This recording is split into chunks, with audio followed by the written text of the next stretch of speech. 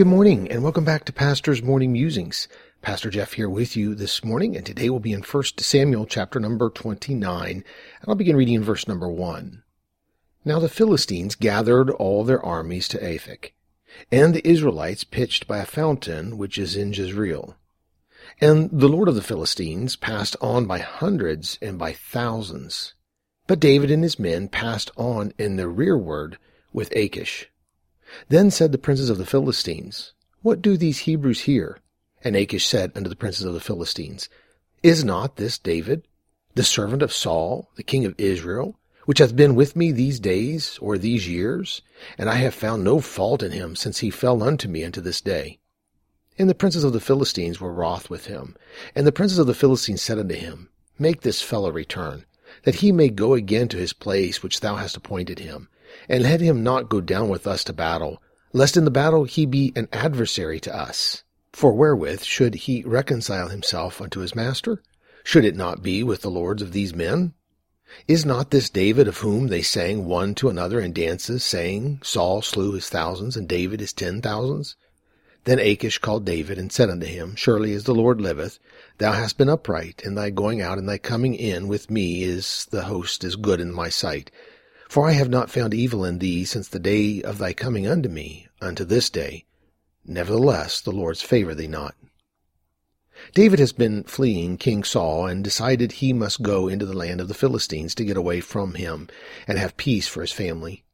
David dwelled with Achish, and it would seem he and his men were servants to Achish, by choice, not by constraint. But the time was come for the Philistines to go to war against King Saul and the armies of Israel. The outcome of this war was the end of Saul and Jonathan's life. But David did not know this, nor did anyone else, but God.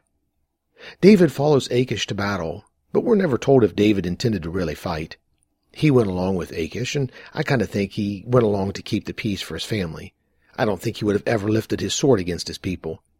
But he did not have to. The leaders of the Philistines said no. Get rid of him. Send him home. So he returned from them and from the battle. As I read this account, there was a statement of Achish that stuck with me. He was a Philistine, and the Philistines did not serve the Hebrew God Jehovah. They had their own gods. But notice the statement in verse number 6. Then Achish called David and said unto him, Surely as the Lord liveth, thou hast been upright, and thy going out and thy coming in with me in the host is good in my sight. This statement of fact made by Achish said, Surely as the Lord Jehovah liveth. That struck me for the Philistine to say that. The Bible does not tell us, but I wonder in the time that David was with Achish if he influenced him for Jehovah. I wonder if he caused Achish to see that Jehovah, meaning the self-existing eternal supreme God, was true and liveth. The thought came to my mind, have I influenced the wicked world around me, that my God truly liveth? Yes, we are forced to live in a wicked world, and we have to do our best to keep the peace for our families. But do they see our lives and realize God does really exist? Achish never worshiped Jehovah, but he did confess that he was alive. May our lives be like David's, that those around us will see our God through us and realize he is real, and he is living today.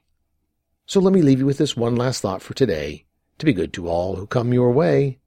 For when you meet, maybe in difficulty seat,